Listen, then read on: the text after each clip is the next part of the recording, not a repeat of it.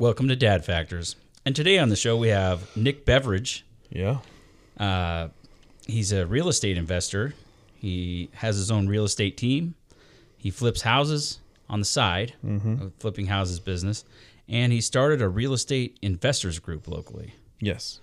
And he also has a real estate photography business, which he's pretty much hands off with, but he has people that does that for him.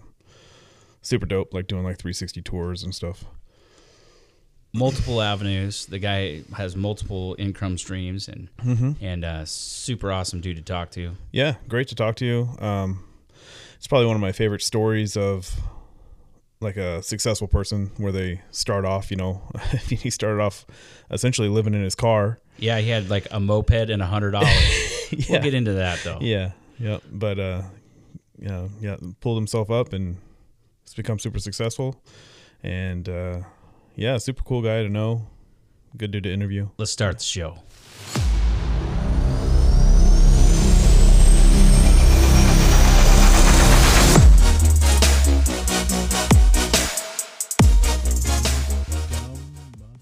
We love coming to you every week with life stories that have the potential to change your life or your kids' future. We want to continue to improve the show, so if you'd like to support the show or even buy us a beer, log on to anchor.fm/dadfactors. That's ANCHOR.fm/DADFACTORS and click on the support link. It'd be super appreciated. This episode of Dad Factors is brought to you by Wallace Brewing Company. Wallace Brewing Company has the finest craft beers I've ever tasted.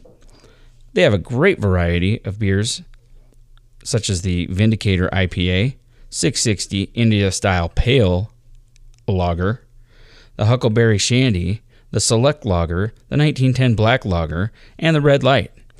I drink it. I give it to the guests on my show. It's a great beer. They got a brewmaster up there at Wallace Brewing Company, Jack. Brewmaster Jack puts this stuff together, and it tastes fantastic. Next time you're out at the grocery store, pick yourself up a six-pack. You will not be disappointed. And as always, Wallace Brewing Company reminds you to drink responsibly. Jason and I want to start a quote of the week, and we want your help. If you have a funny, motivating, or otherwise dastardly quote, hit us up at dadfactors@gmail.com. If you want to, or know someone who would be an entertaining guest on the show, you can contact us with the same email. That's dadfactors@gmail.com. So, Nick. Yes. Tell me about where you grew up and how you came to live where you live right now. Okay. Well, so that's kind of a loaded question. Nice. But, I grew up in all sorts of places, I guess. I moved around a lot. I was born in California, moved up here when I was like 4 or 5, something like that. Spent about a year at around 5 years old in Washington, Newman Lake area. Lived in Post Falls, Coeur d'Alene area until I was about 16, something like that. Yeah, about 16. And then I moved, my parents got divorced and I moved to Florida with my mom. So we just spontaneously, hey, let's go check out Florida. Their houses look cheap. Oh, wow. So we moved to the Orlando area, Kissimmee, Florida. Nice. And that's where Kevin, former guest on our show, went to umpire school. Yep. We spent about a year there. She sold her house. That was a big reason why I got really interested in real estate. She lived there for 1 year. She was working at Disney World and made about $12,000 that year, and she worked her ass off. Yeah. Long 12-hour days. She was an artist over there. She cool. drew people's pictures as they sat down, got tipped and stuff. Like the big head caricatures type. Yeah. Oh, that's cool. Like big head characters or like realistic photos and stuff. So she did that for about a year, and then she decided she got reconnected with an old high school friend that lived in Phoenix, and she decided she's gonna sell the house and go marry this guy in Phoenix. Oh, wow. And I was 18 at the time, 17, 18. But I noticed when she put her house on the market and sold it, she made like $80,000. Oh, wow. And I was like, wow, she's in 1 year, she made $12,000 working her ass off. And then she just bought and sold a house and made $80,000. Right. And it seemed, and at the time, this was like the 4th or 5th real estate transaction I've seen as a kid. of my parents doing. They always, and every time they bought a house, moved into it, and sold it, they made money.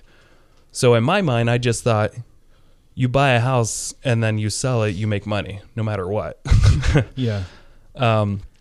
So I had this idea in my head that, man, I should just be a real estate investor. That way I won't have to work for a living. Oh, perfect. That's smart. Yeah. I mean, for being so young, boy, that's a... But I think every kid at that age thinks of ways where they don't have to work. So moved to Phoenix for about 6 weeks or so, and I was 18 at the time. I had left a girlfriend, and the plan was she was going to save up some money and move to Phoenix with us, and that just didn't look like it was going to happen. And I was just, I wasn't really feeling Phoenix. I tried getting a job there, and everything looked, everything looked, in Phoenix, everything just looks gray and beige. Yeah. You ever been there? Yeah. Yeah. Yeah, it's Wasn't a lot of cactus. Yeah, there was cacti everywhere. Cacti, and you couldn't chop it down or you get arrested. Yeah. You can't transplant it, can't do anything. So I moved back to Florida because I had a job at Disney World as a lifeguard, and my boss said I can come back and work. And I had a little bit of money, and I bought a car there. Nice. So I was going to drive back and live with my girlfriend. And about halfway there, sometime through Texas, I find out she's kind of moved on, and she's dating her roommate now. Nice. Yeah. Yeah. That happens. So at some point in the road trip, I'm like, man, I should probably just stay in this little town that I'm at a Waffle House at, and I was making friends with the waitress there. That's and awesome. She's like, you could just move in with me, honey. I was just Wow. and I was considering it for a minute, and then I'm like, I gotta get out of here. I have a job waiting for me in Florida. That's funny. So you went all the way to Florida then? Yep, went all the way to Florida still. And this is my first time out of the house by myself. And I did get my job back. But I didn't have a place to stay. I forgot about that part. Yeah. I got to stay with one of my buddies in their house for just a little bit while I figured it out. And I went and shopped apartments for a while. And I didn't realize none of these apartments in the area would take me, even though I had money and I had a job, because I had no credit history. Yeah, it's pretty rough. So I ended up living out of my car for 6 months and working as a lifeguard. So I still got to shower and stuff at Disney World. And I couch surfed on a different friend's house, and sometimes I slept in the car. And so I spent about 6 months doing that. And then my brother in Idaho told me, hey, I can come live with him. So I decided I would stop with all the partying and couch surfing and go up to Idaho and make something up there. And I was kind of homesick anyway. Yeah. I bet. So you did that all by yourself. You didn't have any family or friends to do it with. No. You went to Florida. I mean, I had friends. I had good friends down there, but they're not really good friends that would do anything for you. Yeah. But friends that would let you sleep on their couch here and there. And but I didn't want to overstay my welcome, so sometimes I slept in the car and drove around and just had long nights. Yeah. What kind of car? Met girlfriends in Tampa and stuff like that. I had a pretty fun 19-year-old experience. Well, if you're going to do it, I guess do it young. Yeah. The car, I had a convertible LeBaron. Chrysler LeBaron. And I bought it because I love that movie, Freddy Got Fingered. Uh-huh. And you ever see that movie? Yeah. Yeah. So I bought it because of that. Yeah. But moved back to Idaho. Got to stay with my brother for a little while. Bought my first house about a year after that in Kellogg, because that was the only area I could afford. So it was a rural town outside of that area. And that's when I really got into like seminars and financial independence and how am I going to get rich someday through real estate. And I learned what they taught me was you got to get a job in sales. And I was not a salesperson at all. Super afraid of everybody. And, but I decided I would go work at this car dealership in Kellogg at Dave Smith Motors, and go buy a house out there because it was the only thing I could afford. You were 19 at this time? 19, then 20. 20? Yeah. Okay. 20 when I moved out and got my first house. And then I left after about a year or so. I wanted to rent that house out. So I moved out of it back to my brother's house for a little while. and we were going to save some money and move to Florida because the market started crashing at this time Oh, pretty okay. heavily. And I saw houses that were once selling for like 250 grand were selling now for like 75,000. Wow. And I thought this would be a great opportunity. And I was buying all these expensive real estate seminar programs at the time, or just getting into huge debt, Yeah. learning how to do this, but not taking action really, except for the one house I bought and moved into. Anyway, I moved, that house is, I gave it to a property manager to try to rent out. And almost a year went by before she can get a tenant. Wow. Oh.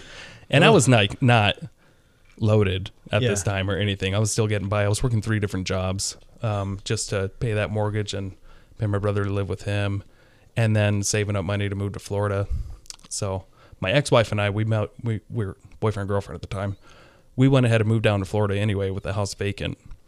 And I was able to get my old job back again for the 3rd time at Disney World as a lifeguard lake patroller. Wow. And we stayed in a motel for a couple of months, Okay. until we can find a lifeguard to roommate up with. Uh-huh. And during that time, I started getting seizures. So actually, I got, and I didn't know what they were at first. Yeah. It was just like little spacey moments Uh-huh. where I would just kind of freeze up for a minute. Like micro Caesars, I think they call those, right? Yeah, petite seizures. Yeah. Until one day it got bad. Until one day I had a grand mal seizure, and it was the morning I was going to go take my real estate exam. 'Cause Oh, I no. was going through real estate school too at this time. I was going to go be an agent to try to figure out how do I buy these discounted houses. And I just thought, since I screwed up the first house so bad, it's still vacant, and Yeah. I'm just paying on it, not making anything. Like, I should really just get my license so I can learn something about real estate, because all these seminars don't really teach you much. They just get you excited, tell you to go be a wholesaler, but they don't teach you how to do it. A lot of hype. Yeah. Yeah. Mhm. Yeah. Yeah. I feel like that's the way with like most seminars. They're just to get you hyped up, get you excited that, I mean, it lasts a couple weeks, you know, that Yeah. excitement. And Yeah, they get you excited. What they do teach you, though, is how to increase your credit card limit so that you can put their courses on. Yeah. Yeah. Those I'm are not sold in joking. the back. Yeah, and they all do it, which is Yeah. funny. But I mean, at least it gets you excited and gives you something to look forward to. So I can't blame them too much. yeah. I still made the decision to buy all those courses and stuff. So anyway, at this point, I'm having seizures. I lose my job. It was the first time I ever got fired. Not really fired, but like current layoff. They eventually brought me back to work in an arcade, which was funny. But Were they going through layoffs at the time? no, I was having seizures, and they can't have a lifeguard lake patroller having Oh. seizures on a boat. Yeah. I I couldn't guess that even I couldn't even drive.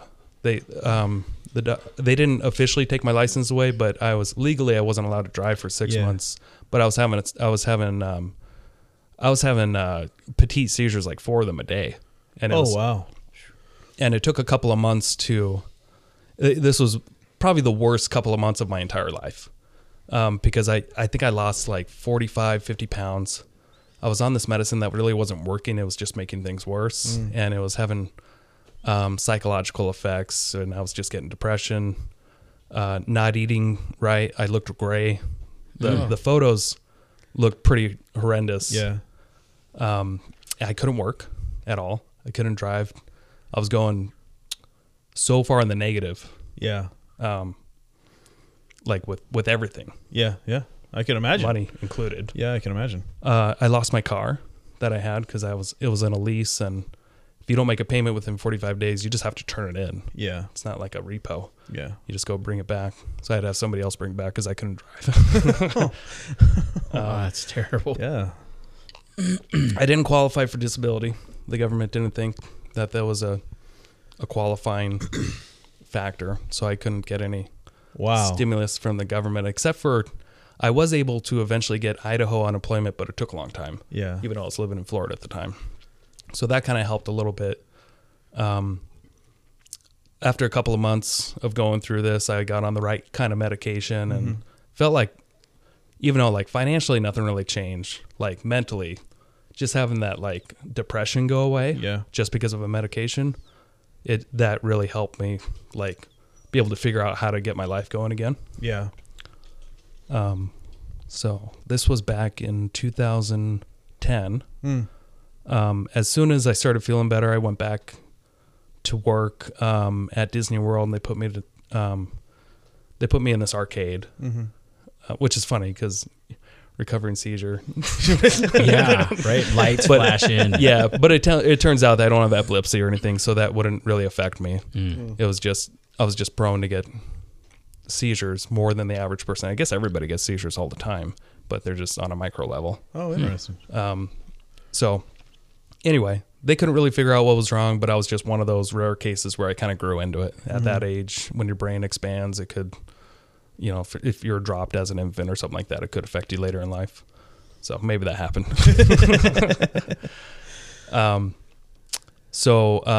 At this point, let's see, 2011, I'm working at the arcade, and I remember just like working with these people that have been with Disney for like 20 years, and they're still just getting by, and they're kind of happy, but like they look like they're living in their mom's basement or something. I gotta say it, happiest place on earth. I mean, how could you not be, right? Well, they're all fucking lunatics there, man. It was so weird. I mean, the bosses will ask you like during these little like sessions where they're like doing like their quality of reviews and stuff on, and who's your favorite Disney character? And I'm like, I don't have one of those. I'm not 4 anymore. Right. Elsa. Yeah, but anyway, Elsa got wasn't past around in 2010. Stupid I nerd. got yeah, it was Toy Story. At the just time. picking one. Woody. All right. Anyway, finally, when I got over when I got on the right medication, my whole like mindset changed it again. I went back to my old self. I got my appetite back. I figured out a plan how to get my real estate license and how to get over this. And I remember like the breaking point once was like I was taking out trash at this arcade, and I was just like, I cannot do this any longer. So studied for my real estate exam, got to take it again. Because the morning I think I told you the morning I had that grand mal seizure was the morning I was going to go take that exam. Oh yeah. But got into real estate, and when I started in real estate in Florida, I didn't really know this area, so I didn't know the market. I didn't know anybody, so I didn't have a database of like longtime friends that lived in the area that I knew I can help sell the houses or help them buy a house, and I didn't have a car, so I was kind of like struggling right away, of course. Oh, and I didn't have an income, except for I think I was making $200 a week on unemployment or something. Yeah. Not even enough to pay rent, basically. Yeah. Jeez. But I had this little. So I said I didn't have a car, but I had a little scooter. It was a little Yamaha Vino 125. Nice. And I traded it on Craigslist to a guy that needed it for his daughter, and he gave me his wife's chick bike. It was like a Honda Rebel 250. I figured that would be better to show properties with.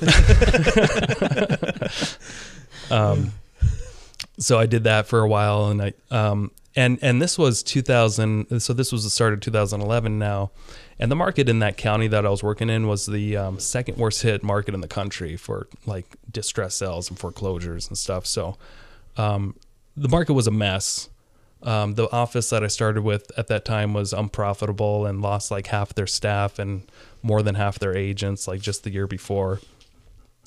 But I was in this, I felt like I was in a good position to learn. I was so eager to learn and to get going. I remember the few people that I kind of started with that were also new. I don't think any of them sold a house their first year. But I sold 14, and wow. And I was in a position where I just had to. Yeah. Do you think that was the big difference between you and them? Probably. Yeah. Yeah. I wasn't any smarter than these people. I didn't know real estate well. I didn't know anybody. I didn't know the area, and I didn't have a vehicle for the first few months. But your back was against the wall, right? Essentially. Yeah. I just had to make it work. Had to figure it out. So what? How did you get those leads while you were there? That's a great question. So I went around to the top producing agents, and I just said, I just would tell my story of what happened. Yeah. And I would just chat with people, even though it was uncomfortable for me, because I'm not a salesperson. Yeah. And it was kind of a weird time in my life, but I'm like, hey, if you got any like crappy Zillow leads or email onlys that you just don't have time to get to, I'd love to work those leads for you, and I'll send you I'll pay you half the commission Oh, okay. or whatever, a quarter of the commission, whatever worked at that time. And so the majority of those leads the first year came from other agents, and they started recognizing, oh, this new guy's actually closing deals. So all the top producers would send me leads of their trash that they didn't want to deal with. That's funny. Because I was actually closing deals with people and keeping them updated. I was like, I had a nice big spreadsheet and I would give like weekly updates of like, hey, thanks for sending these 7 contacts. Here's where we are on this stage. And What percentage of those leads do you think would you say worked out for you? well, so this was, and we're in a very different market. So back then, you had to deal with a lot of leads to sell anything, regardless, because like 8 or 9 out of 10 people at the time didn't even qualify for a mortgage. Mm-hmm. So what you would do back then is you would talk to the person for a little while, build a little rapport, find out what they need, and then educate them on the market, and then ask the real questions like, hey, are you paying cash or financing? Oh, I'm financing. Okay, great. Who are you currently working with? I don't have a lender yet. Oh, okay. Have you been pre-approved yet by anybody? No, but it shouldn't be a problem. Like, did you know right now, like only 1 out of 10 people qualify for a mortgage? There's a lot of weird things going on. Do you mind if I have somebody give you a call? So I would kind of lead them into me having a lender call them, and I would just filter people like that. These days, you don't really have to do that much. Lending guidelines are really kind of much looser. And it Well, seems but like you still have to be approved, I mean. Oh, sure. So a lot of people don't know that when they're buying a house. I certainly didn't when we bought our first one, and luckily I had a realtor that was like, hey, man, you should probably go talk to a lender, Right. But. And I still, of course, always do that, but it just wasn't as much of an issue. Like 10 years ago, it was, you get a buyer's lead, that's great. There's a really good chance they don't qualify. These days, you get a buyer lead, that's great. There's a really good chance they qualify just fine, but it's going to be hard to find them a house. Right. Yeah. Because most people aren't looking these days unless they're actually qualified or they know they are. Yeah. They're a little bit more, it seems like people are more savvy these days. Even though it's just been 10 years or so, but. Well, it's probably Google, right? Yeah. Or it's just the internet. Yeah. What's the first step I need to do to buy a house? Yeah. I would Google that if I needed to. And especially since like the average price point around here is like close to $400,000 now. The median, Most people really yeah. check with a lender first to see if they can afford to even buy right now. Yeah. Which is impressive. I mean, around here, houses have went up so high, but no one's got a pay raise around here for, a long time. Oh, yeah. So it's very interesting that the housing market goes up so high. But, I mean, I guess in this area we have a lot of people moving over here from other cities. Yeah, it's a supply and demand issue. Yeah. That's what's causing the... Can't build there's a fast lot enough. to it, but Yeah. and that's a big reason why we don't have enough supply is because of what happened 12 years ago when all these builders got wiped out. Yeah. And they weren't able to keep the new construction just kind of stopped for a while. But in history, that we've always added so many houses to the U.S. But there was a time there where just nothing got built, and we knew eventually it would catch up with us where we're not going to have enough inventory. And that's happening now. Like we heard the warning signs about this like 4 years ago. Yeah. Hey, there's not going to be enough inventory in a few years, and it's just going to be chaotic. And it's actually happening. It's kind of interesting to see it play out now. Yeah. Huh. Very interesting. Yeah. Yeah, it is very interesting. And it just seemed like it was accelerated by COVID because all of a sudden now we have 10 times more people interested in this area due to politics than ever before. I'm sure it was accelerated by COVID. Absolutely. Yeah. Well, that's the being reason why forced I to be moved over locked here. down. Yeah. Yeah. Oh, okay. Yeah. Yeah. I just bought my house in October. Yeah. Okay. So Yeah. that was another reason why you moved here. Mm-hmm. Yeah. Didn't Yeah. like the Washington politics. I think it was the reason. And we sold, and so I've got a team now of real estate agents. There's 11 people, including myself. 2 are like more full-time admin, but they're also licensed. And we sold, we actually just 5 of them are brand new.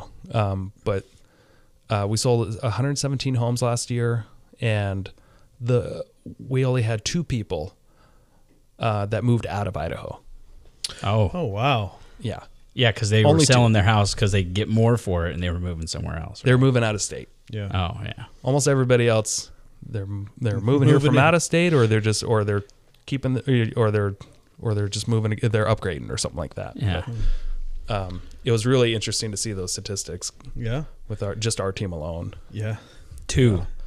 Two. We helped 2 people. Oh, and one of them's That wasn't 2%, right? That was 2. No, it was 2, and one of them's moving back. Wow. They were just moving short term to Oregon to work as a nurse, and she and her husband were going to come back. So Interesting. Yeah. Even with the supply and demand thing, I got a couple buddies that work at the mill, and they said that they normally have like 8 million board feet on hand, and they're down to less than 1 million. So price of lumber has like tripled in the past, I don't know, couple 6 months. Yeah. Couple months. 4 months. oh yeah, And so Yeah, I mean, I'm just building- trying to get trees. Yeah. It's crazy. I'm building 9 houses right now. I know how much lumber has gone up. But the funny thing is that like we're getting so much more for these houses than we could ever imagine. Yeah. Like the lumber is just like, it's just a little tiny sting compared to this huge. Well, for you reward guys, we're but getting. for the average person that wants to build a 10 by 12 shed in their backyard, and it used to cost, $1,500 for the materials. Now it's like $4,000. Yeah. So, It is. yeah, Yep. it's pretty ridiculous. Yeah. Sorry. It's just the way Sorry. it is. So And when it might just get worse too. It might. Yeah, absolutely. absolutely might. And that's a weird. I mean, I don't know if it's the increase in people building, or I don't know what it is that's causing the supply of lumber to go down. I don't know if it's COVID's shut down the mills, or if it's just. I mean, I know right now everyone's building, so I don't know Yeah. if that's one of the main reasons. But It was a combination of a lot of things, but they did have to stop production for a little while due to COVID, and but we never stopped producing houses. yeah, Right. So we had that lag, and there's all that demand there, and builders just can't keep up with Yeah. the demand here at all. And it's not just houses. There's apartments going up everywhere, Yep. townhouses, and yeah. I've also heard of people like scalping crews. Like I heard of a guy that was doing concrete, and he had this crew, and this dude showed up driving a pickup truck and sat there and watched him for like 10 minutes. And they were like, what is this guy doing? Whatever. And about 10 minutes, after watching him, he gets out and he's like, hey, how much you guys making an hour? And they were like, I think it was like $18 or something like that. He's like, I'll pay you 22 if you walk out the job right now. Come work for me. And his whole crew left. He Yeah. could have just been a guy like, I was just joking. Yeah, just JK. Yeah. I have a job that's going to take 2 days and I'm done. Thanks, guys. I only need Thanks you for 2 hours. Yeah. Yeah. I've heard of that kind of stuff happening, but it's not really a big deal. Yeah. Yeah. When you have guys that are just so willing to just walk off a job, you probably shouldn't have had them anyway. Right. Right. so your houses that you're having built, are they staying on schedule? Yeah, for the most part, not too bad. Yeah. Yeah. I mean, it has been. It's taken longer to go through. To wait on lumber and trusses and things like that, and all the great. You want to deal with quality subcontractors, and they're all usually 3 or 4 weeks out. Mm-hmm. So you just, as long as you're good with scheduling, it's not really that big of a deal. For someone who's like really disorganized, yeah, I'm sure it's tough to try to stay on schedule. But when you're building or like renovating houses or flipping houses, you're always going to be like double the time than you think you are. Yeah. Yeah, my yeah. wife will tell me that whenever I do some kind of project. Well, how long will it take? You need 2 weeks.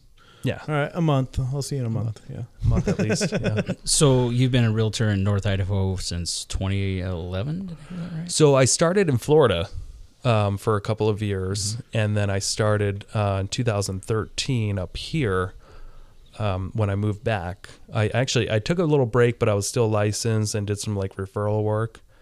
And I worked. I knew I was moving again, and it's funny when I left Florida, I had 9 deals under contract, and 7 of them fell apart. Oh no. When I moved up here.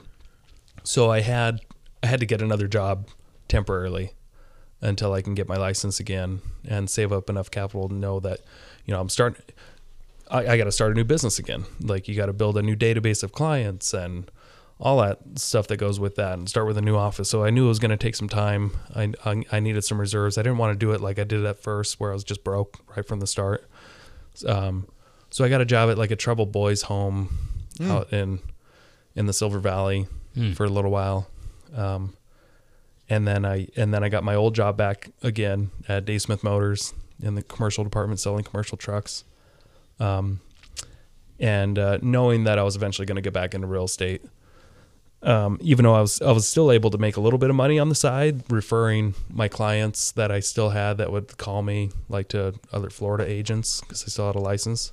So you can still make like a quarter of your commission just by referring a client. Well, that's It's cool. actually really easy money. Yeah, that's not too bad. Yeah. When you can, and I've had plenty of times where I've just simply like sent a couple of text messages and it turned into like $2,000. Awesome. It's referral money's really, it takes a while. Like, you got to have some sort of value to get to that status, but So is that like Just- a texting app you download, or it's just a text message like, hey, can you deal with this guy? Here's his number. Give him a call. that's awesome. 25% sound good? Oh yeah, thank you very much. Every agent's happy to get a referral. Yeah. If they have to pay something, they don't care. That's probably true. Yeah, I can see that.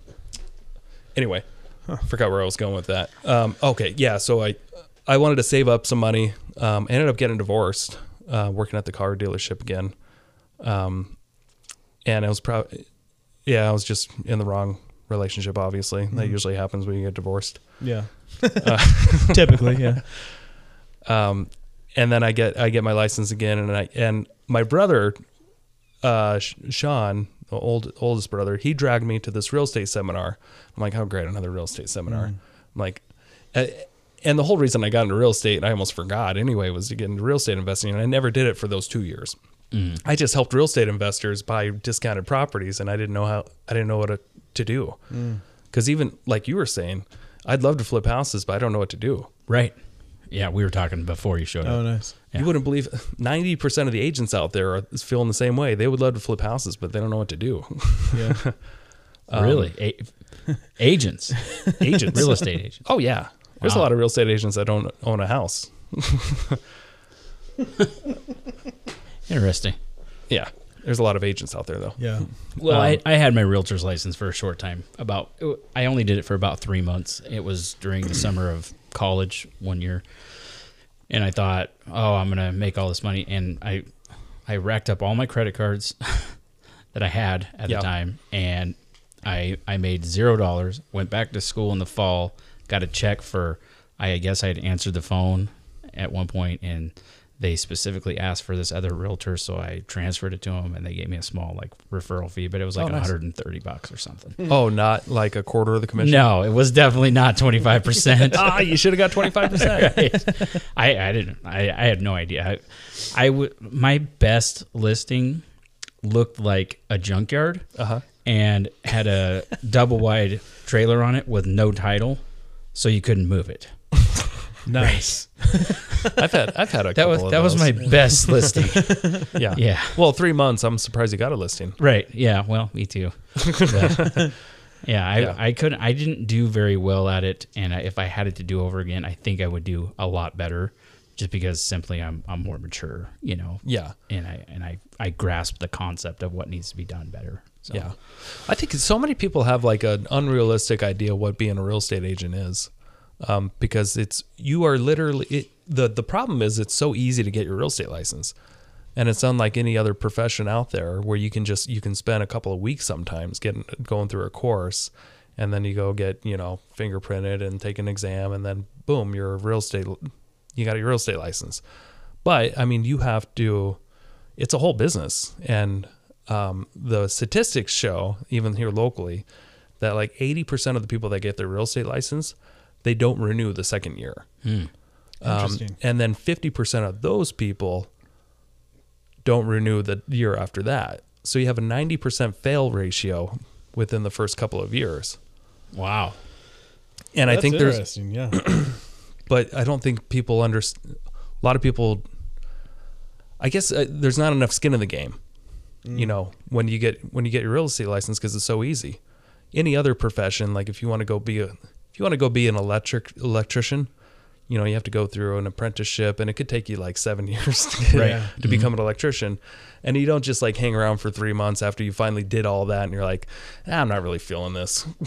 Go do something else. You're like too invested, right? Yeah. You're just going to make it work. The only difference there is in one of them, you potentially aren't making any money, and the other one, you're making a paycheck every 2 weeks. You know what I mean? So that's where I was at. I was like, dude, I got to get student loans just to pay my credit cards.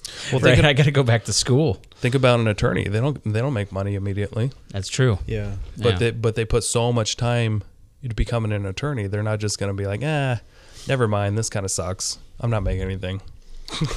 They're so invested in it. They have to make it work. Yeah, because it takes years to get it. But being an agent, you can literally have your license within a couple of months, and it's just too easy. But people don't understand, like, being an agent's just like being a dentist. Like, you can't be on your own trying to answer the phones, doing the marketing, trying to do the dental like hygienist work, and then meeting with clients, and like people are sitting around waiting, scheduling people out. You're not. Yeah, if you're the only guy there trying to service every little aspect of a business, and then doing the books and signing for, stuff to come in, there's a lot to being a real estate agent, and you're almost destined to fail or get divorced unless you like start forming a team or get an assistant or like start putting some systems in, or just niche in one little thing. But that's why I think there's such a high fail ratios, because people just don't know what they're getting themselves into. Well, I think a lot of people look at it like a dream almost, where it's a lot of people look at it like, I've been told, it could be a part-time job. It's supposed to be very lucrative if you can build your business and stuff. And I imagine that going back to what you said originally, where you need that sales skill. Yeah. Right. And a lot of people never take the time to learn that. And so I'd imagine that's a lot of the business, I would imagine, is being able to talk to people. You need to, well, you know what? Okay. So I'm going to take that back. I went to these financial independent things, and they really recommended, like any kind of business, you need to know sales. You need to be able to talk to people because you're going to be dealing with people, but not necessarily like selling them on anything, but more selling them on, or like selling them on a product. Like when I show a house, I don't have to sell the house. You open the door, people are going to want it or not. Yeah. Like being a real estate agent's actually like the easiest sales job ever, because people either want a house or they don't. Yeah. You don't have to sell them on the features and benefits. Like, this has a garage door opener. This is what you should, like it's actually, and it could pay really well. It can pay really well. But there's so much expenses that go along with it, and maintaining your license, and you do so much free work that can really kill the average person's spirit. You can work with somebody for a year, and then all of a sudden if you miss one call and they get frustrated and they call somebody else, and then they show them a house, write an offer, and you're done. You could have put like 80 hours into somebody and got zero. Right. And you just got to like build a tough stomach over a while and just not let it phase you, because it happens all the time. So, I mean, we can talk about real estate for 10 hours. We'll have our own seminar. I'll sell stuff. Yeah, we'll never get to really what you want to talk about with this podcast. No, it's great. It's great. We like to, so we like to hear, so tell me probably what was your worst house sales experience, or could have been any structure, I suppose, in real estate.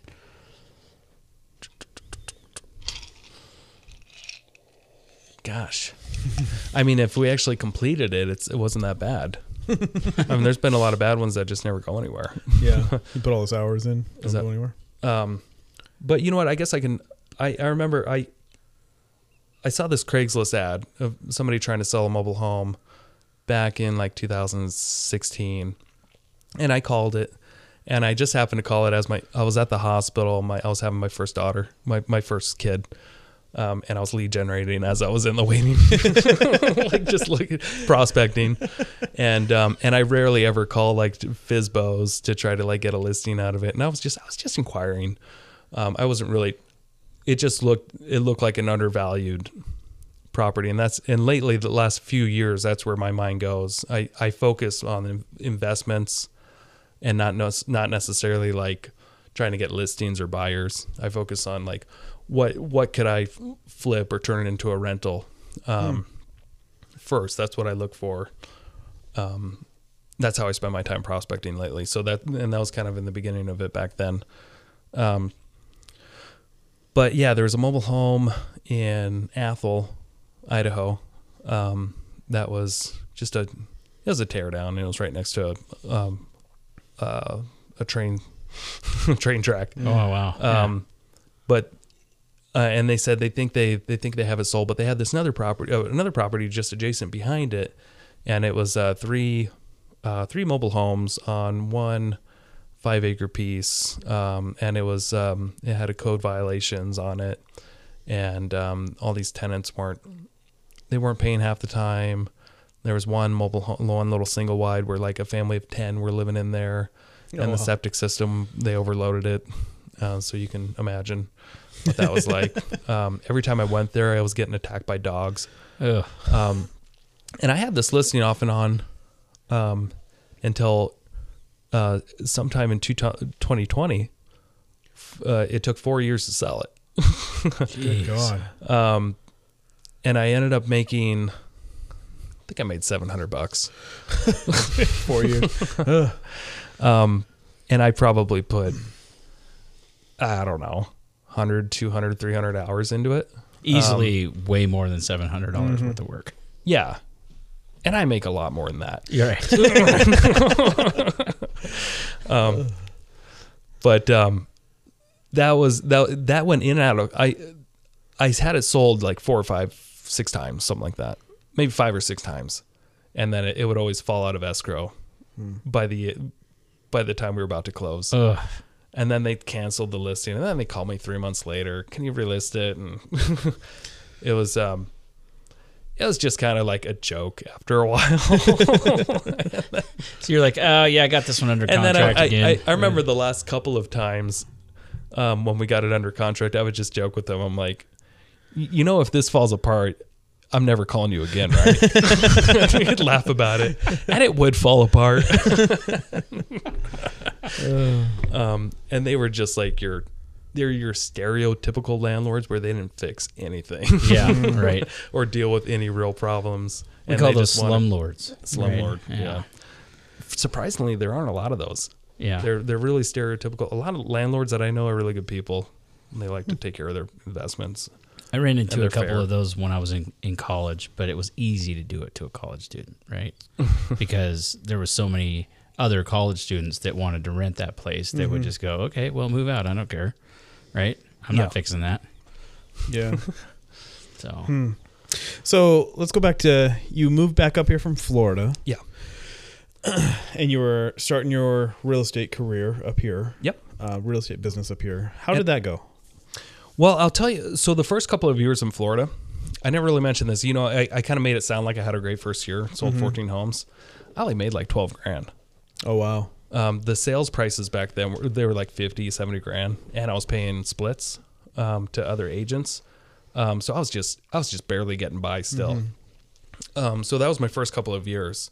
I was doing a lot of business. I was real busy. I was probably working 60 hours a week. Not wow. even joking. Maybe even more, because I just never shut it off. And it was like right at the time where smartphones became a thing. So you could always take your work home with you.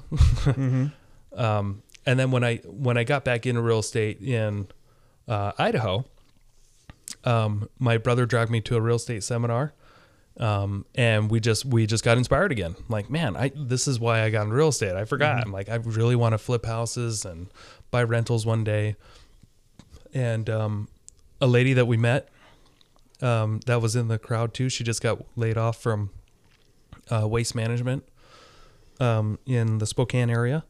And it was like a weekend-long seminar, and none of us really knew how to get started, of course, but we exchanged contact, and I inspired her to get her real estate license in Spokane, and she's actually killing it. She's a top-producing agent now, which is wow. amazing.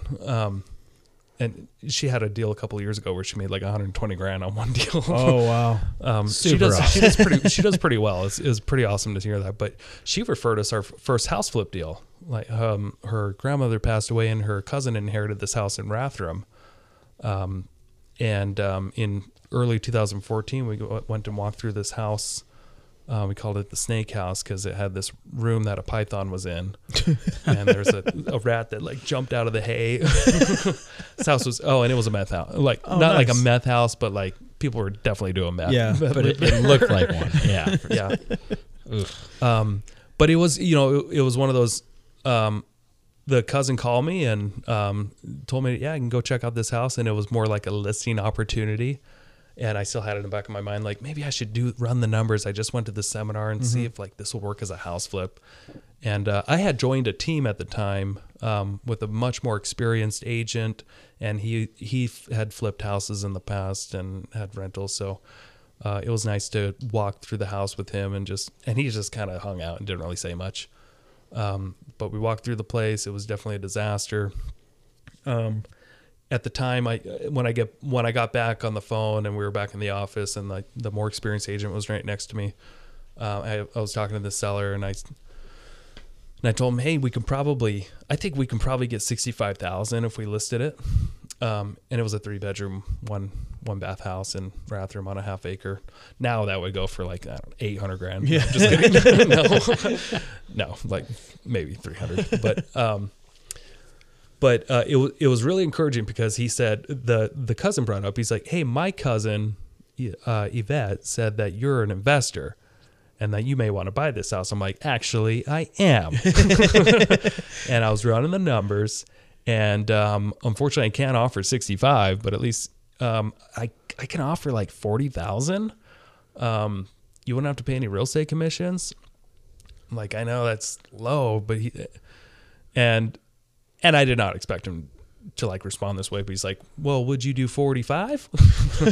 And my team leader was right next to me, and he can overhear on the phone, and he just like grabbed like a sticky note. And he's just like, tie it up. So I remember he said, tie it up. And he put it down on my desk. And I was like, I think I can. And I was so freaking nervous. And my heart was about to jump out of his chest because I'm like, I don't have like $200 in my bank account. What am I thinking? So anyway, that was how I got into flipping houses, was with that first deal. And I eventually, and it was going through his estate, like probate, and it took like 4 months. But my brother and I had 4 months to figure out how to get this deal funded, and there's a long story that goes into that. But I'll just say, we got told no 18 times by everybody except for this one lender that I found on Craigslist, and it came down to, hey, if you guys can at least just bring like $1,000 to the table, we'll fund this for you. You guys fund the rehab. So we and we bought 2 houses at the same time. There was another house that it was a listing of my team leaders, and we got it on seller financing, and we had to have like $3,000 to buy that one, but we were able to work out seller financing for a couple of years at like $300 a month. And this place was like another $40,000 house in Rathdrum, and it was just god awful. Cat house, abandoned cats. Sweet. Oh, I've got a story about that. Yeah.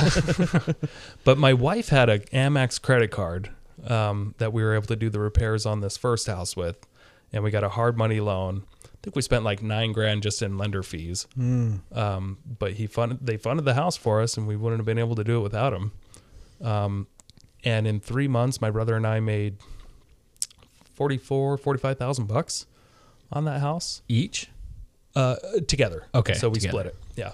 So we took I think we each took $11,500, and then we rolled our profits into that other house that we bought that we couldn't afford to fix, but we got on seller financing.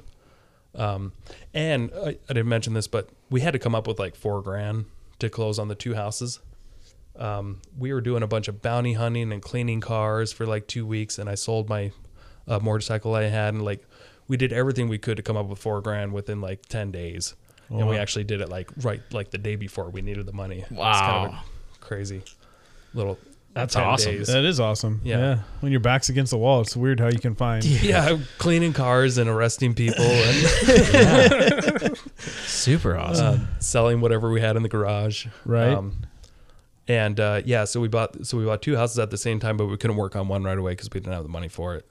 And then we used my wife's credit card and we learned. We didn't know anything about construction either. Mm-hmm. So we just YouTubed everything, like how to do drywall work and. So you were doing the rehab. Yep. Yeah, and then we did hire a guy for little things here and there that we got a nice referral for. And we would pay him, and we'd be kind of like his assistant. Like, you just tell us what to do. Yeah, got a bunch of helpers. So we pay him like $25 an hour, just to kind of for here and there. I think in total we've spent like maybe $2,400 on him for the whole reno. That's awesome. That is awesome. What a great story, though. Yeah. But it propelled us into the next deal, and then that deal funded the next, and then we were able to just kind of. And then I started a real estate investor group because there wasn't one in the Coeur d'Alene area, where we just have a networking event for real estate investors that want to get together. And I wanted to center my business, real estate sales business around this because I was kind of sick and tired of dealing with your average retail buyer and seller. And I knew I wanted to work with investors and be around other people and eventually maybe partner with people and blah, blah, blah, blah. So that's how I eventually got into it. It took me like 3 or 4 years to finally become somewhat successful in real estate. But the first 3.5 years were super tough. I was always just barely getting by every month. Struggling. Yeah. And then what happened? Did like a switch flipped and all of a sudden you were not struggling as hard? Yeah. Well, okay. So, I mean, for most of my life at that point, I always had maybe like $100 in my bank account. Mm-hmm. And after that first flip, it seemed like I always had $8,000 to $10,000 in my account. And like life is just easier when you have money. Super easy. It doesn't solve all your problems. Yeah, it doesn't. It does not solve all your problems, but like stress is way down. Yeah, if you when you don't have to worry about money as much, the even though electric it's not bill that in much. the mail, you're like, oh, I can't You pay don't this even right think now. about it. You put it all in auto pay, and it's Right. just like you have enough to get by. You don't have that much, but life is way easier when you have a little bit of money. And it's easier to enjoy Like it. they say, like money won't make you happy, but fuck, it makes it a lot easier. I believe it. Because I've been broke most of my life. I know the difference. Yeah. I forget which comedian was talking about like, money, doesn't make you happy, but money buys jet skis. And have you ever seen anybody frowning while riding a jet ski? That was Todd Point Oh or something, or Tosh Point Oh. Tosh. Yeah. I heard that too, and you know what? I bought a fucking jet ski. Bought a jet ski 3 years ago, and I maybe put 6 hours on that thing. Yeah. But I had a big old grin. Yeah. when I'm Smiling the riding whole it. time. Oh yeah. He wasn't joking. You can't be pissed off driving a jet ski. Get on all frowny and then just punch the gas. You can if you submerge it accidentally and then break down in the middle of the lake. I was a little frowny that day. Yeah, I can imagine if you were rowing your jet ski, you might be frowning, I guess. Yeah. Flagging down It's funny boat. that you mentioned that though, because of that little bit, I bought it. I'm like, I want to see if this works. He was right. That's awesome. All right, we're going to take a break.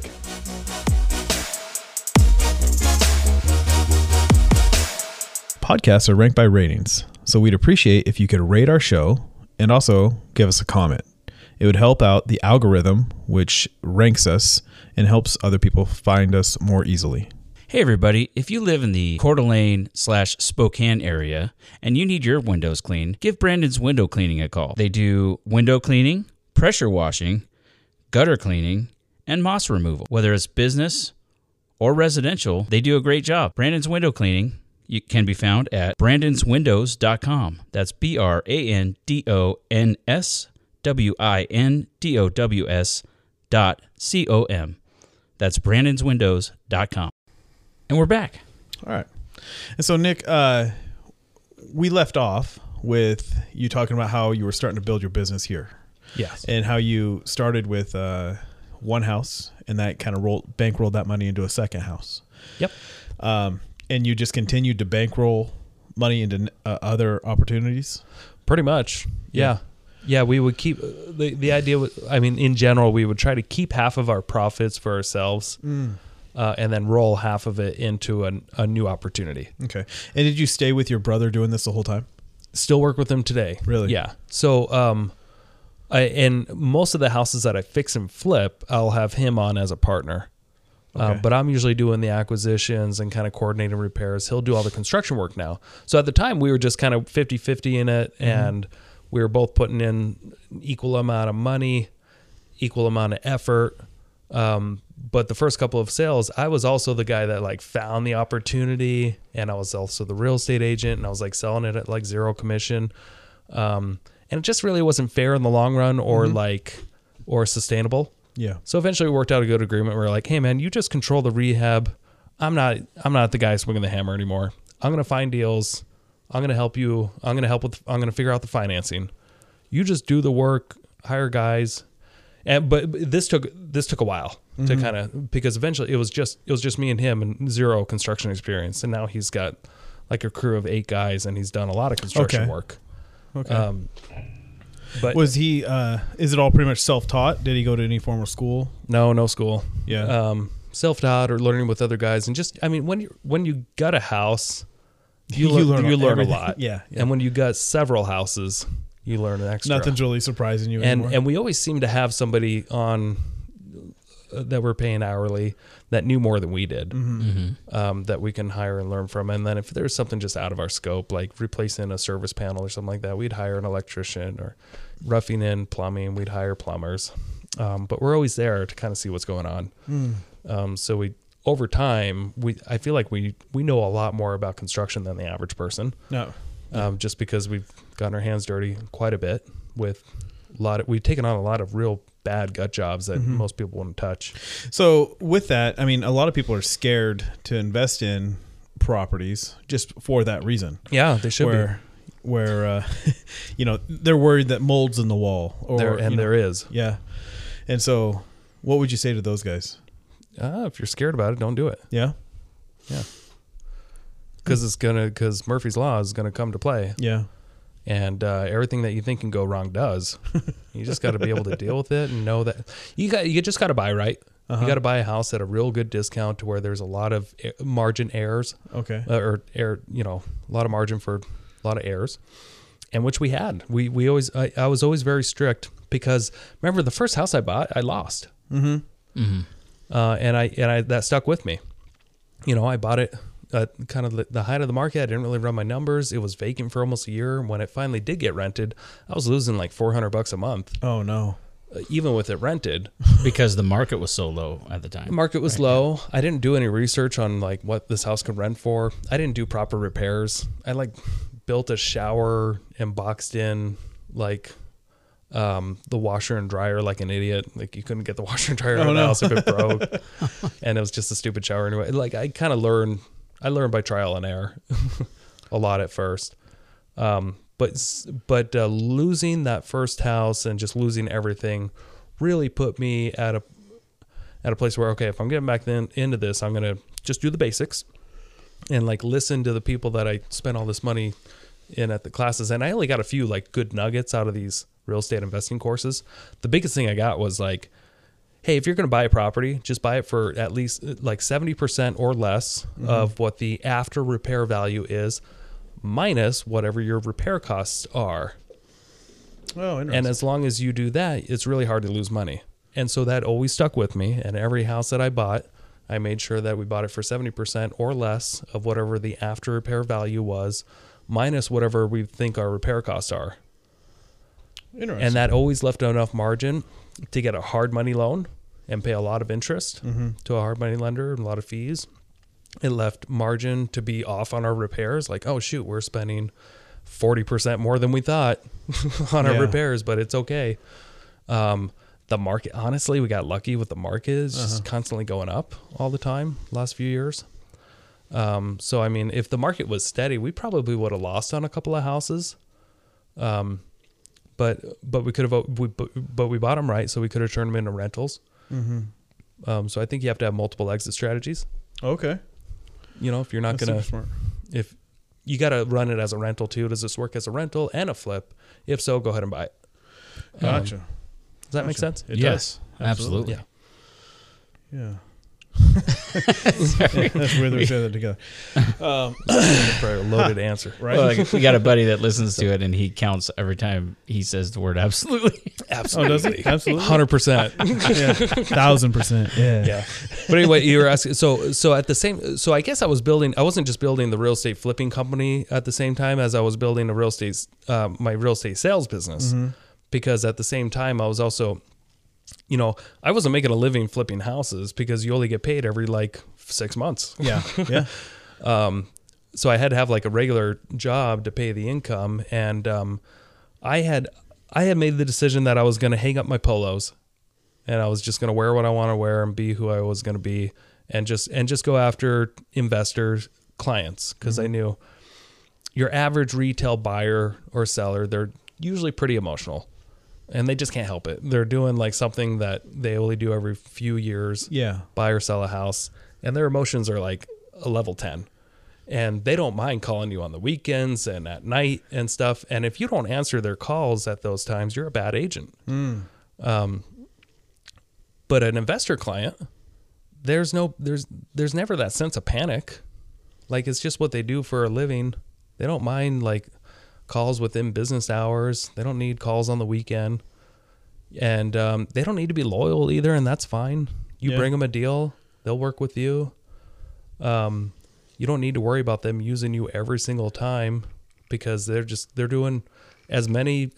The average buyer or seller will buy or sell a house once every 5 to 7 years, and 95% of the real estate agents out there fight over those people. But 30% of the market are investors.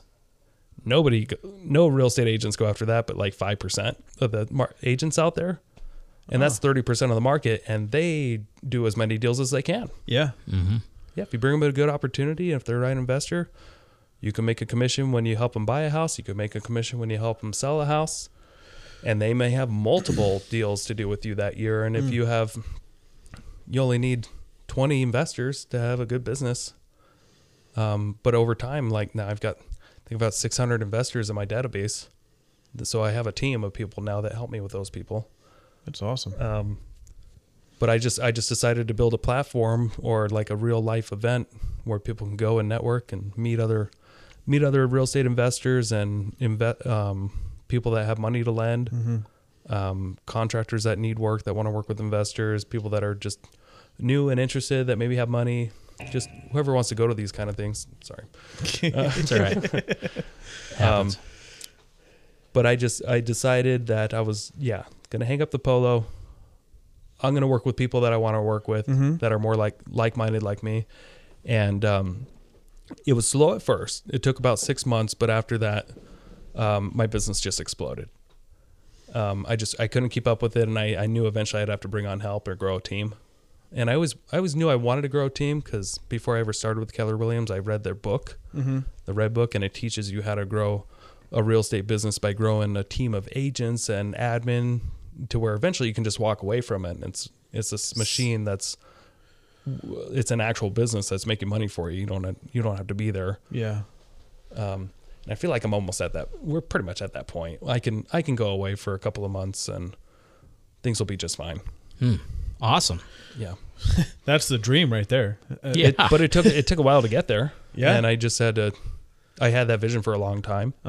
And I just slowly put the pieces in place and played by the book somewhat.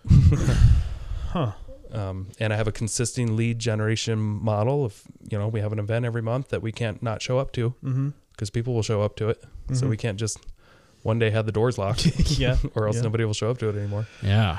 What's your event? In case anybody's interested. So it's in Coeur d'Alene, Idaho. It's the first Thursday of each month at 6:30 p.m. at the Keller Williams Realty office in Coeur d'Alene. It's open to the public, and it's a place where seasoned investors or newbies or people that just want to work with investors on their, or if they just want to come there and learn something new, what's going on in the market, or if they just have nothing to do and they just want to learn about business in general. So it's like a 2-hour event, but it usually goes on for like 4 hours. People just won't leave. And they'll come in, people will just chat for a while, and then I'll do my little introductions. Hey, everyone, thanks for coming. Let's go around the room, tell everybody why you're here and what you want to get out of this. And it'll take like a half hour sometimes to go through a room of maybe 40, 50 people. But all those people are potential clients. And your average real estate agent, they will work 3 hours a day to try to get one appointment to meet with one person, either a buyer or seller to do business with maybe eventually. So I just had it in my mind, hey, if I could just do an event once a month and have like 30 people show up, that's pretty good. Yeah. You know, because you're face to face with people and it's like an appointment. Yeah. Because you're talking to them all at once. And in real estate, most people will work with the first agent that they, like 60% of the people will work with the first agent that they meet face to face. So I just thought, hey, why not do this? Because it made sense to me at the time. Yeah. Yeah, Still you makes smart. sense to do. I agree with that. And I didn't want to do cold calls. Yeah. Yeah. I mean, cold calling, I imagine, is very hard. It is. I've done it for a long time. Yeah. It sucked. It was inefficient. Yeah. I mean, it works. That's why people do it. But it's a lot of work, and it's just not what I didn't want to work with people that like I had to sell to work with me or that didn't really want my call. Mm-hmm. What's great about what I do now is that the people that show up to this event, they're like obsessed with real estate like I am. So we have something like-minded. Mm-hmm. And what's great about like these days, you have the internet where people can like find these specialty little groups to be a part of. And you can have a networking event for anything. Mm-hmm. You know, if you're a guitar enthusiast, you can put it on Meetup and people will show up to it probably. Yeah, I like to talk about guitars with somebody. I just moved here. I need friends, you know? Yeah. And there's a lot of people that just move up here and they just are obsessed with real estate and they just want to meet new friends. Mm-hmm. So they come to the event. And sometimes you'll do multi-million-dollar deals with them. Awesome. It just happens. Cool. It like you create a little environment of like-minded people to show up to, and people show up that you want to work with. So that really helped me be able to build, and almost everybody that's on my team I met at one of these events that came to one of the events. That's awesome. Which is pretty cool. Yeah. Huh. So, Nick, you've got 2 kids? I've got 2 kids. And what are their ages? 4 and 2. 4 and 2. Both girls? 4-year-old daughter, 2-year-old boy. Got one of each. Lucky. And then we snipped my wife's cords. Oh. Good at 2. We're going the other way with that. I just actually revealed the other day on my podcast. You're soldering cords? Yes. Mm-hmm. we're soldering. And I missed my appointment a couple weeks ago. And my wife heard that one. Oh, did she? She did. She listened to one episode of our show, and it was that one. Oh, nice. Uh-oh. So that you missed your vasectomy. It was an accident, you know. So now it's rescheduled. But that's nice. My wife doesn't listen to my podcast or anything I do, so that's good. Well, my wife actually threatened me. She said, "I'm going to start my own podcast, and it's going to be my reaction to your dumb podcast." Right? I'm like, you should do that. Let's do it. So she didn't do it yet, as far as I know. But so your kids are still pretty young yet, though. But you in your life have tasted what it's like to be broke a lot, essentially. Not have a lot of money, not have a lot of available funds to you, right? I know. It kind of worries me. And my kids might be spoiled. Right. Well, and that's a fear for a lot of people, actually. That's a legitimate fear of mine, that because I kind of essentially grew up the same way as you did in that aspect, to where we never had any money. Were you a free range kid? I was. As long as I was home by dark, it was fine. It didn't matter. It didn't matter if I did homework or anything. Seems like it's a different world. Yeah, we live in. Totally we can't raise our kids that way. We might go to jail. Right. Yeah. But exactly. So my question is do you have a plan to sort of help set your kids up to taste success faster in life than say what you did? A little bit. Yeah. Yeah. So like my daughter, I'll drive her by. She's only 4, but she's pretty smart and with it, and she loves us for now, which is good. I heard that'll change. But Yeah. Yeah. But like, I'll talk to her about like randomly. I'll just tell her what I do. Like I build houses and fix them up. And I'll drive her by a house and be like, yeah, this house right here, we're going to make pretty. And she's like, oh, that's awesome. And like, we talked about it just like a couple of months ago. Like, hey, when you're older, do you want to work with me? And you can work with me and fix up these houses and make them pretty. And she's like, yes, definitely. So my daughter, even though she's 4, she's committed to working with me. But do you have under contract though? Gave you that verbal under agreement. contract. when they're a little bit older though, I'm gonna encourage them to like do like lemonade stands and maybe eventually like I'm gonna teach them about money. Mm-hmm. I'm gonna make that a thing because my dad kind of taught me just a little bit here and there, but it really did help. He didn't teach me much, but there were a few moments in my life where I made certain decisions because of what he said, even though he never talked to me much, and he really stays out of my life quite a bit. I don't know why. We don't have any bad blood, but he's just not that interested. Half of me being in real estate is because I wanted to impress him, and I think he might be impressed. I don't know, because he used to be an agent too. He just sucked at it. Maybe he's jealous. Yeah. Maybe. No, he's a really nice guy, but he lives 5 minutes away, and he's seen my kids maybe 6 times. Yeah. Oh, wow. He's just not that interested. Yeah. Which is interesting. Very interesting. Still trying to figure that out. So you're going to try to teach them like entrepreneurial type stuff? Get my out kids? There. Yeah. Of course. I don't want them to fall into the trap of getting a job because I feel like you're just fighting an uphill battle. And I've done the math. I'm obsessed. I'm not good at much academically other than math. And what I've learned is that the U.S. dollar is collapsing. And people that have jobs are just, they have one client and that's their boss. And if they piss off their client, they could get fired and they have to start over. And I've always found it so risky. And I'm sorry, I know you guys have jobs and you're breathing hard. No, because it's true. It's yes. But I've always felt that that it was my dad. My dad told me once, and he handed me a book. And he said, you can't ever get rich working for somebody else. Mm-hmm. And that was the name of the book. I never read it, but the cover explained it all. Yeah. I'm not good at reading books. Audible, I can do Audible. Nice. But that was one thing. And he was never a good employee, but he was okay, self-employed and getting money from the government, disability and stuff. But I just know that I want to teach my kids about real life and how money works because I feel like it's just not taught in schools. It's not taught by most parents. But money is, it's a sick game. Mm-hmm. It's not what people think it is. It's a depreciating asset. It's not, I mean, it's almost a liability.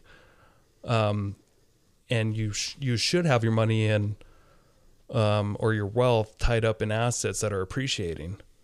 That way you're not fighting an uphill battle your whole life. And you shouldn't, I don't think that you should have a job, or count on having a job until you retire, if that makes sense.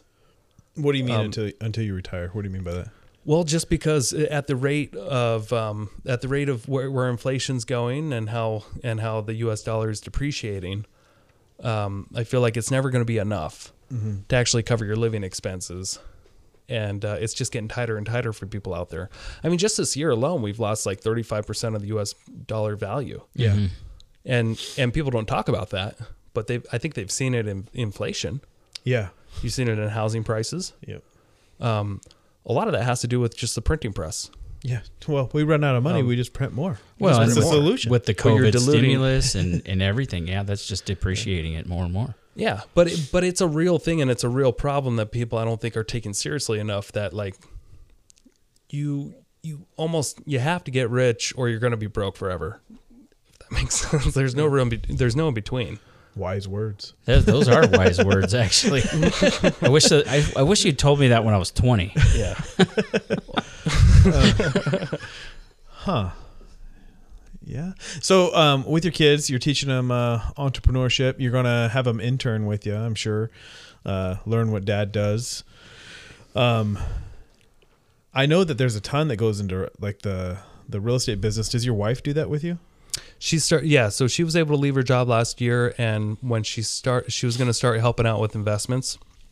And so she's doing a mix of different things. COVID happened obviously at the start of 2020, and that kind of threw us for a loop because we had kids in daycare, and then they're out of daycare and then back in, and she can't really work with me when, 2 and 4. You guys have kids, 2 and 4 year olds. You can't really do much but watch the kids.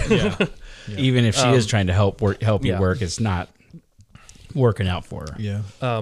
But I've got another business of a new construction spec building company, and she helps out there by doing like draw submitting for all the draws that we need with our builders. So she's in charge of making sure that we get those draws and getting lien releases to the bank to release funds to constantly keep our projects going. And then she also helps with our side fix and flips and our rentals that we have to fix up that we're flipping to ourselves. She'll keep track of the labor cost and pay people on Fridays and that kind of stuff. So she collects receipts. I also have my assistant doing that. We're still working on systems for that because I did it for the longest time, and then I got an assistant, and then my assistant was doing it for the longest time, and then it got too distracting for her because we have this big real estate sales team business, and I was giving too much of my personal stuff to her. So I brought my wife on. So we're not perfect yet, but my wife is doing a bunch of different roles in the admin area of things, and also having to stay with the kids every time the daycare is shut down. And the kids get sick. She's got to be there. It seems like, the kids get sick like every other week. Well, they're kids, and if they're out playing, they're going to get sick. Yeah. And this year has been weird, especially like usually they just get sick and they stay in daycare, but if they're sick, they have to come out of daycare because of COVID. Quarantine. Right. So it's just this constant battle this last year of like pretending that we might have COVID, and then like we get we've had like freaking 18 tests this year. They're all negative. Well, we get tested once a week. Once a week? Yeah. Yeah, we have so many Yeah, tests. it's required by our job. We can't wait to I just want to get COVID to get this over with. Yeah. Well, COVID veteran right here. Yeah. Yeah, it doesn't change. You still, it does. You still have to get tested. Yeah, you still because we work in Washington, we're still mandatory that you wear a mask, even though allegedly you're not allowed or you don't get it, and you can't give it for 90 days. That's what they tell you. But I had super mild symptoms when I tested positive. I had a slight runny nose, and I had just got the flu shot. Well, I don't mean to get too political, but here pretty soon at work, we're going to be wearing 2 masks. I hope we wear 3. That's the new stuff that's coming out. 2 of them. Yeah. So it's that much harder You to gotta breathe. double Dr. up. Fauci put out that 2 masks are better than much 1. more effective. Yeah, So. 3 is better than How 2. do you breathe with 2 masks? Doesn't it seem like less healthy? Isn't oxygen good?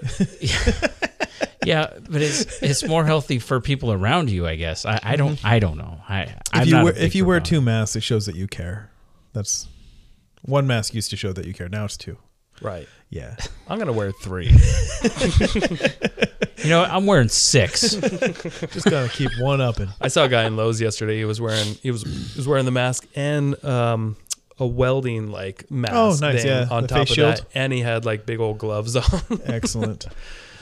Yeah, and he didn't look like the kind of guy that would wear a mask. I was just like, he might have COVID. Yeah. And he's just being extra cautious and needs to go to Lowe's for a Yeah, no, there's certain things that I agree with. Like, if you're, I guess, raised not to cover your mouth when you cough or sneeze, I guess it shoots out up to 6 feet. Uh-huh. I have a problem with people just, those social mannerisms of, I'm just going to sneeze at you and not cover my mouth. Right. If you're sick, I get that maybe you should wear a mask and not drool all over everything, like use hand sanitizer. But I don't know. I was on the fence about masks the longer that we go on, and now, 2 masks is better than 1, the less okay I am with it, I guess. I saw this video of this doctor talking about, I wear a mask because this country's so full of fear that if I don't, it shows that I don't care about people. No. Yeah. And so, I don't know. Yeah, not to get political with it. But. Well, essentially, I don't know if it's political though. We're just talking. What I'll do is We're not talking about like actual politics. Yeah, exactly. I'm totally against masks. I am. But what I'll do, if a store says, hey, you need to wear it to come into our store to buy our stuff, I look at it as like no shoes, no shirt, no service, right? Yeah. No mask. I don't care. Whatever. I'll put one on. It doesn't bother me. But as soon as I walk out of that store, that thing's coming off because I don't like them, right? Yeah. So Whatever. I've seen you driving in your car with a mask on by yourself. I seriously doubt that. Yeah. I made fun of it for a while. And then a good friend of mine actually, like, he introduced my wife and I one night. He had COVID for like 40 something days and was in and out of the hospital, and he almost died apparently. And he's my age.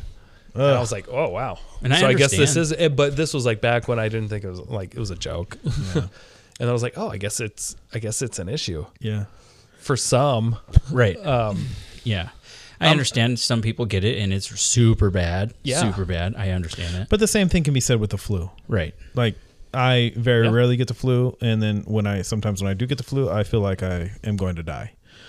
Yeah. I mean, COVID maybe is a step further. Maybe. I mean, Right. so It's a bad flu. yeah, some super bad people. flu. Yeah, for Yeah. some people.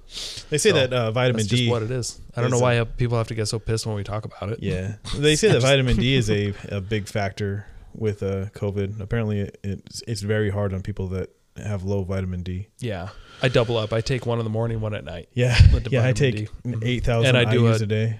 Yeah. And I do one of those emergency packets every morning before I go to the gym. And But see, that's I never just do talked whatever about. Joe Rogan says. Yeah, well, that's never been talked about. I mean, Whatever Joe Rogan says to do, I do it. Yeah, Which is kind of why we're sitting here right now, because Joe Rogan said if you're thinking about starting a podcast, do it. Yeah, I did a just do it. podcast too. Right. Yeah, you do a podcast too. Tell me a little bit about that.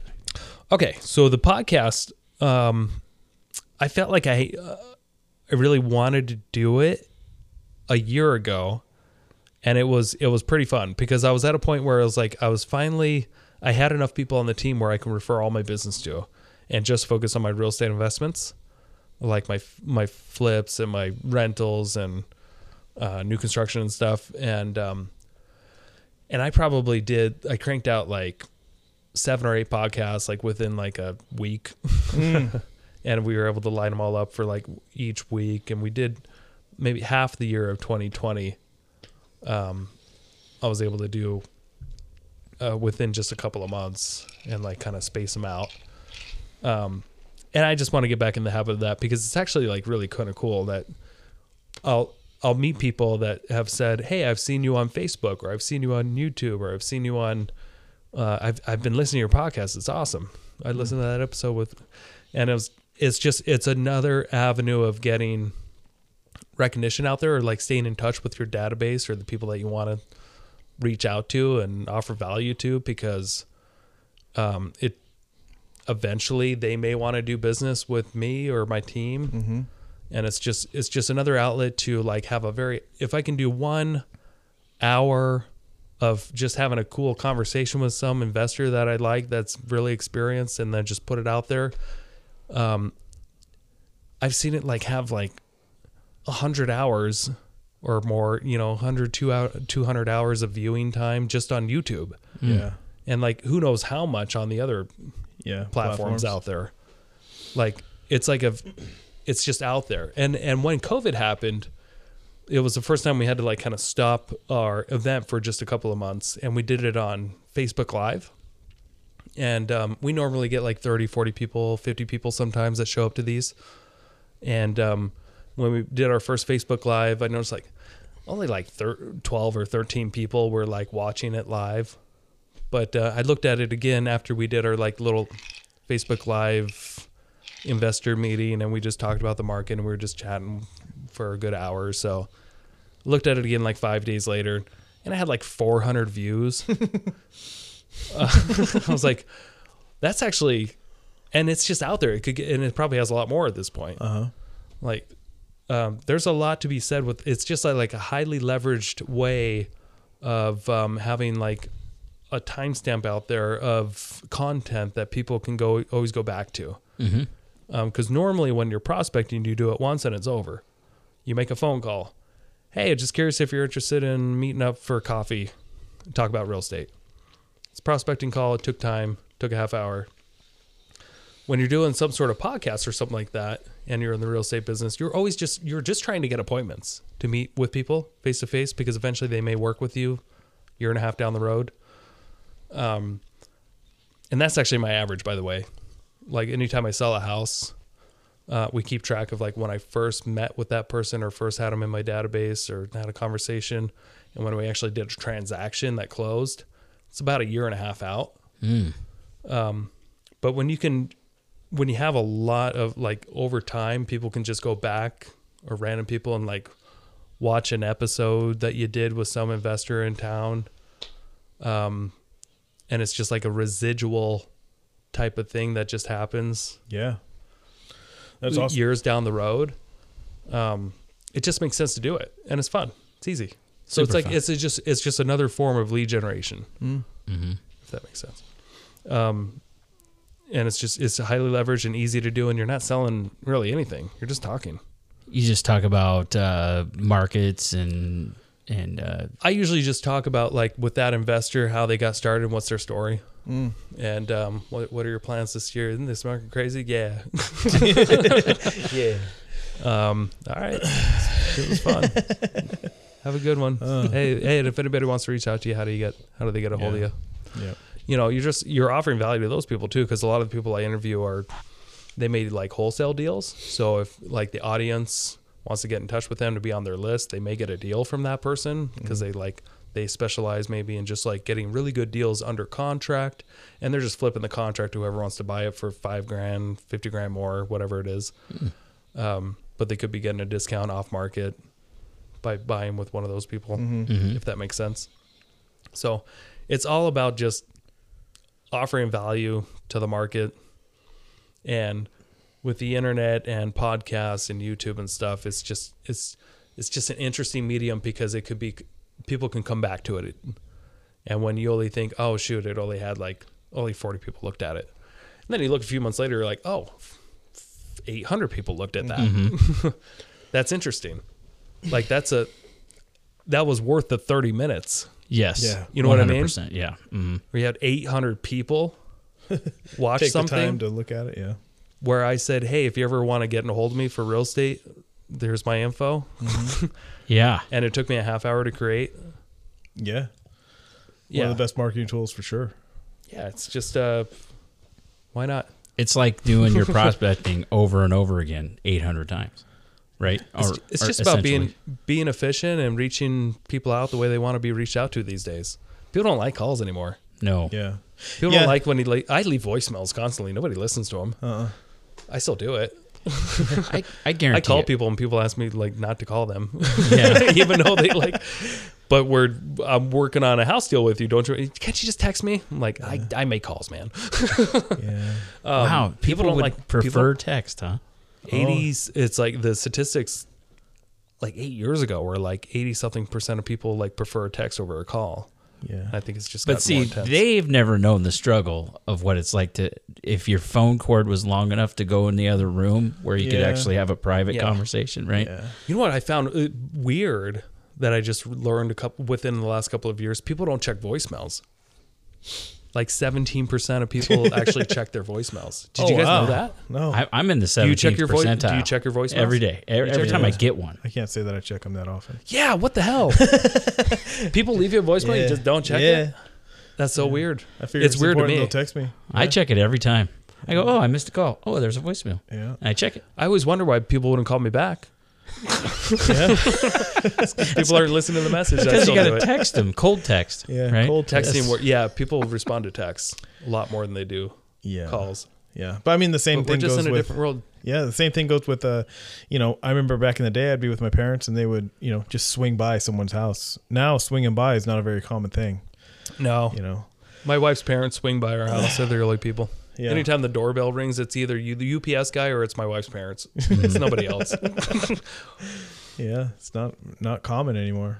But So I asked this question, or a version thereof, every episode, and obviously we're no different here. But what would you do, Nick? Okay, in like 12 years, your daughter's 4 now, so when she's 16, 18 years old ish, and she come up to you, and you guys had worked together, you'd done all this awesome real estate training with her, and she said, you know, Dad, I think I'd rather be a police officer for the rest of my life.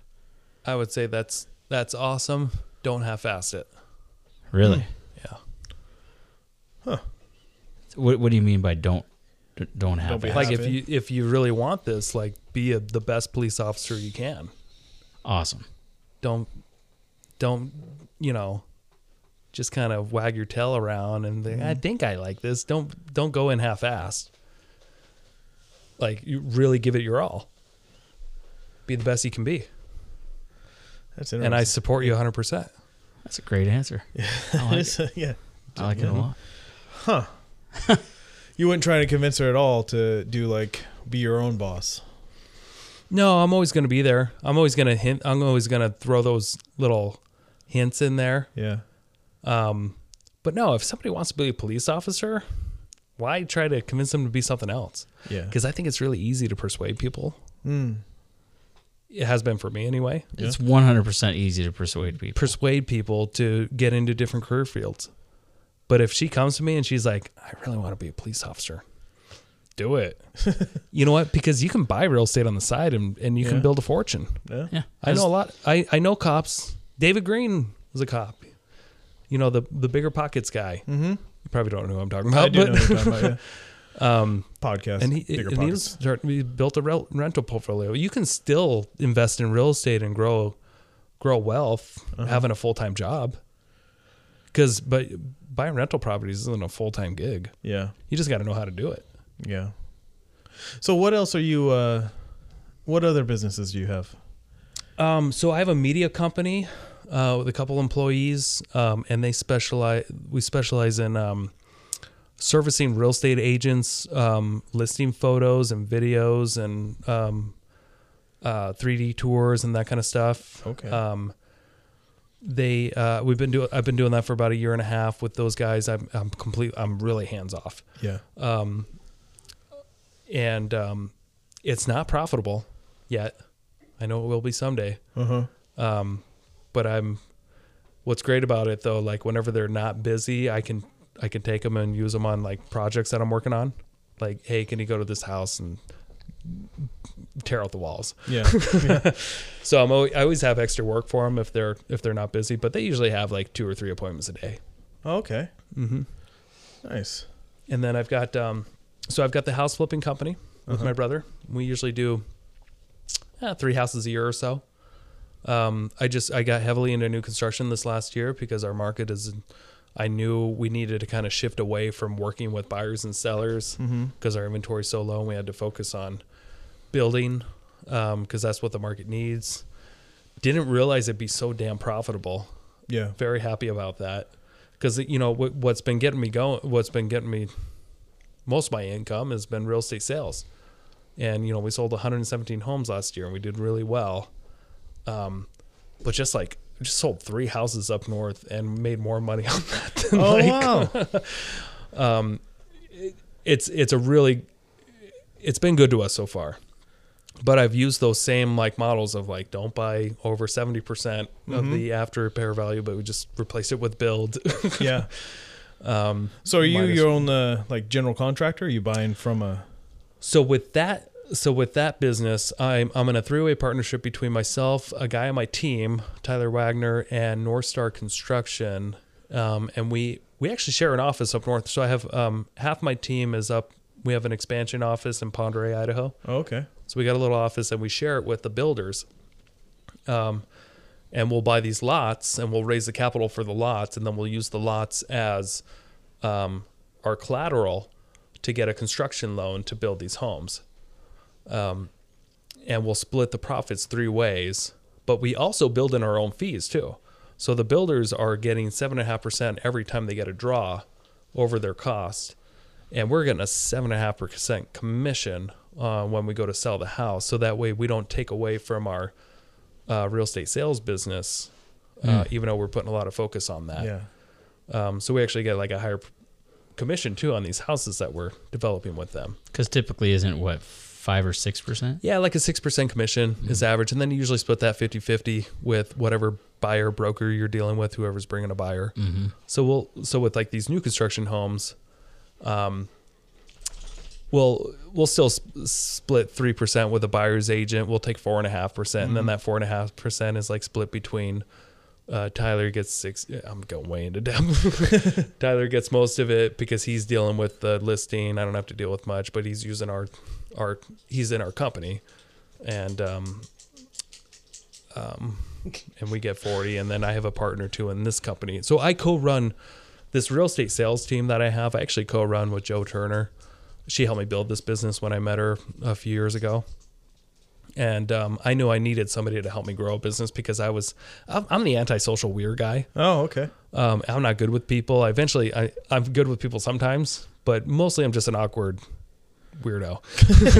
But she's good at building relationships and working with buyers and coaching and mentoring the people on our team. And she's also an investor, and she buys rental properties almost every 6 months. And so we work really well together. We have fun. We let's see what else we got going on. I've got a portfolio of rental houses that I've been buying over the years. And I've been, instead of fixing and flipping houses, mostly lately I've been fixing and flipping them to myself and like refinancing them, doing that BRRRR strategy. Yeah. You've heard of that? Oh, yeah. Yeah. So that's where you like buy a property, you buy it like with cash or hard money, and it's in disrepair, and you renovate it, and then you rent it out, and then you refinance it with a cash out refi, and you can refinance so much of the value, and you can usually pay off your lenders and get some extra cash. Sometimes that's tax free. A lot easier to do if it's already under contract. Somebody's already renting it out, right? Well, yeah, when it's rented, I mean, you just have to wait 6 months after you buy it. But once you renovate it, and if you buy it a good, if you get a great deal, this kind of strategy will save you a lot in taxes, and you're flipping it to yourself. So it's like having the best of both worlds. With instead of just fixing and flipping a property, the house goes away, and you get one like payday, and that's it. And that payday is taxed at like the highest rate, capital gains. But when you fix and flip to yourself in this BRRRR strategy, the money that you pull out in a refi is tax free because it's debt. Because it's so you a can loan. pull it. Yeah. Yeah. And it's still cash flowing, and you got to keep it, and then it pays you every month, and then it may grow in value over time. Pretty much always does. So it's one of the better strategies to invest in real estate. It's the BRRRR strategy. It's where you're fixing and flipping to yourself and refinancing and keeping a property, and it almost always makes the most sense for your wealth long term. Now, what do you say to the people that are out there that say that the market right now is just too hot? There's no deals out there to be made. Yeah. I mean, they're going to have an excuse when the market's down and there's plenty of inventory. Yeah, that's probably true. Those are the same people. Yeah. Yeah. I make excuses all the time. Yeah. There's always, I mean, it's always so easy to give an excuse. Yeah. With anything. It's always a bad time. It's never a great time to buy a house or a rental. It's never a great time to have a kid either. Yeah. You always think you'll be ready. You never are. I bought a fixer-upper this morning. And I already had like 13 projects going on. Uh-huh. I have like no time in a day. It was not a good time to buy it. Uh-huh. But it made sense, and I just had the proper... It's never a good time, but I did it. Yeah. Because I know I have people on my team that are hungry to fix and flip a house, and I can just partner, and I partnered with them. I'll just take a quarter of the profits, and I brought the deal to them, and one of the gals, she's gonna bring in the money to renovate it. I've got a guy who's gonna give us the money, and the other guy, and then they're all gonna fix it up together. And I'm making a commission selling it. I'm gonna make a commission selling it again when it's done. Nice. And I'm making probably 17 grand in profits when it's done Oh, wow. on my end. And they're all going to make 17 grand each. It wasn't a good time. Yeah, you're not wrong. Yeah. No, it's not a good time. I don't have any time for this. Uh-huh. But it makes But sense. Yeah. it's never going to be a good time. So Does that make sense? It really does. Yeah. So someone The market's too hot. yeah. It's too easy to sell a house right now. Right? Yeah. Yeah. Yeah. Yeah. When you say it like that, yeah. It's just too easy. Yeah. So someone who's looking into getting into real estate investing, what would you say step one is? Figure out if you really want it. Yeah. It's a lot of work. Do you have the time? If somebody has a full-time job and they want to and what kind of investing do they want to do? Let's say rentals. Rentals. Okay.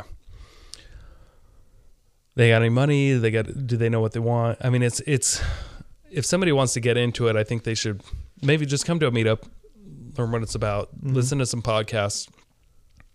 If they don't own a house at all right now, the easiest way to get started is just to go buy a house to live in and then like rent out some rooms, or build an ADU on the property if the zoning makes sense. Okay. Or buy a duplex or fourplex with an FHA loan, and have the renters cover your mortgage, and then House move out of it. hacking. Yeah, do some house hacking. Yeah. If they don't already own a house, that's the easiest way to get it. Is because you can get a government loan with a very low down or zero down in most cases, depending on your income situation and all that.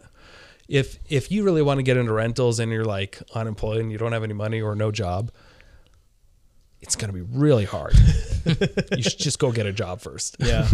You need to have some sort of income coming in, or else you won't qualify for a loan to eventually refinance it and keep it long term. Because you got to have that. And you can always, if you get like a super killer deal, you can always have hard money loans on it, I guess. But you're almost never going to get as much rental income that you're going to need to pay the high interest loans. Yeah. So if somebody just really wants to get in to investing and get into rentals, it just depends on where they are now, I guess. I think the answer is going to vary completely depending on their situation right now. If that makes sense. I guess if you're completely broke, but you have a job, go buy a house, get some roommates. Yeah. And then move out of it.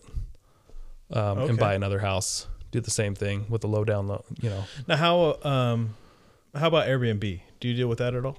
Yeah. I've had an Airbnb. I sold it. Yeah. It made decent income. But it was way different than my other rentals. Was it more work, more profitable? It was slightly more profitable, hell of a lot more work. Yeah. And just things that you just never think of to deal with. Like, I remember I bought a cool cabin out in Wardner, Idaho, that I actually used to live in at one point. Okay. But I bought it as an Airbnb. We fixed it up to this like ski cabin, and we actually did pretty well on it. We made like 13 grand within like 18 months, or 8 months or so. But it was just different because it's like another business that you have to constantly massage, and there's booking here. Okay, we got to get the cleaner. Okay, do we have enough paper towels? We got toilet paper in this market, right? Do we have toilet paper in this market? We're getting a call. Okay, I gotta run to the cabin. This guy's got a bear on his front porch, and he doesn't know what to do because he's from Seattle. So I gotta go give him bear spray and see if he's okay. I have rental properties that I've never heard. I fixed them up 5 years ago, and I haven't heard anything since. Oh. And I just get checks I get deposits in my account every month, and I like that better. Yeah, I can imagine. You use a property management company? Yeah. Yeah, recommend that? But I want to scale. I want to own hundreds of rental properties someday. So I can't be managing everything. Absolutely. Yeah. I don't want to. Yeah. I want to make sure I'm getting a good enough deal to where I can afford to pay a manager. So I work that in every time I'm analyzing a deal. Can I afford to pay the manager this? Good. Then I don't have to think about it at all. And it's just all the anxiety goes away. Yeah. Because you're not responding to anything. Unless it's like the sewer needs replaced or something. Something major, Yeah. right? Yeah. But usually when you're buying a property and you're fixing it up completely, and then you're doing like that BRRRR strategy, You don't really have to worry that much. you don't have to worry much about anything. And usually a property manager can take care of most repairs. You don't even see it unless it's on your statement once a month. But yeah. Heck of a deal. So I think we're gonna wrap it up for the evening. It's been great talking to you. It's been super awesome. I just have one more question for you. Sure. Do you have any parting words of wisdom? No. Awesome. First one. Perfect. Just kidding. I guess I don't know. I guess it depends on what you're looking for. So I mean, this helped me with my life. I remember looking at a chart that they presented to me in elementary school. I don't know, second or third, fourth grade, something like that. And I've seen it again a couple of times. It's called a pyramid of learning chart. And it has the way the human brain retains information. And like at the top is like the least effective ways that people retain information, and that's like reading and writing. And then it's like lecturing and then listening and blah, blah, blah, blah. And at the bottom, like 80% is like doing things and action and demonstration. And like, so I feel like if you ever want to really learn something, you just got to go out there and do it. If you're going to read about it or go to college, you're not going to learn shit scientifically. Yeah. They prove it to you. Yeah. You're going to forget about it in 2 weeks. 95% of what you learn. Yeah. They say you retain something like 1% to 2% of all your classes. Yeah. And that's a huge reason why I never went to college. And I know a lot of people that went to college, and they're a bunch of dumb motherfuckers. Yeah, you know what I learned in college? what I learned is if you show up to your final hammered, I'm halfway joking. But like, No, I like it. I'm looking at Ray. If you dumb. if you show up to your final hammered, this is what I learned. You're probably not going to pass it. yeah. Yeah, that's probably true. Yeah. But like, school doesn't mean much in real life. Right. No. Like my bankers never asked for my report card. Well, that's exactly true. I mean, when you look at just high school, if you graduate from the alternative school or you graduate from a high school, you graduate with solid A's, you all get the same diploma. If I graduate college with C's and D's and you graduate with A's, we get the same thing. So, no, I definitely get what you're saying. Unfortunately, we've talked about this before, but unfortunately, most people that go to college, they go because they were told to go to college. That's what I did. You're compliant. Yeah, and I had no idea what I wanted to do, and I feel like I'm definitely with the majority there. I mean, a lot of people decide their majors in their first, they think they know what they want to do, and then most people change 2 or 3 different times. Yeah. I think it's a Ponzi scheme to get into debt. Yeah, absolutely. Absolutely. Well, But and they do statistics, and the statistics don't lie, that like most people that go to college do earn a higher income, but you also gotta realize that the people that like go to college, they wanted to make something of themselves. Yeah. Well, You're dealing with those kind of people. They're Yeah. gonna make a higher income regardless of what they do, whether they went to college or not. yeah. So I guess that's advice mostly to the younger folks. Right.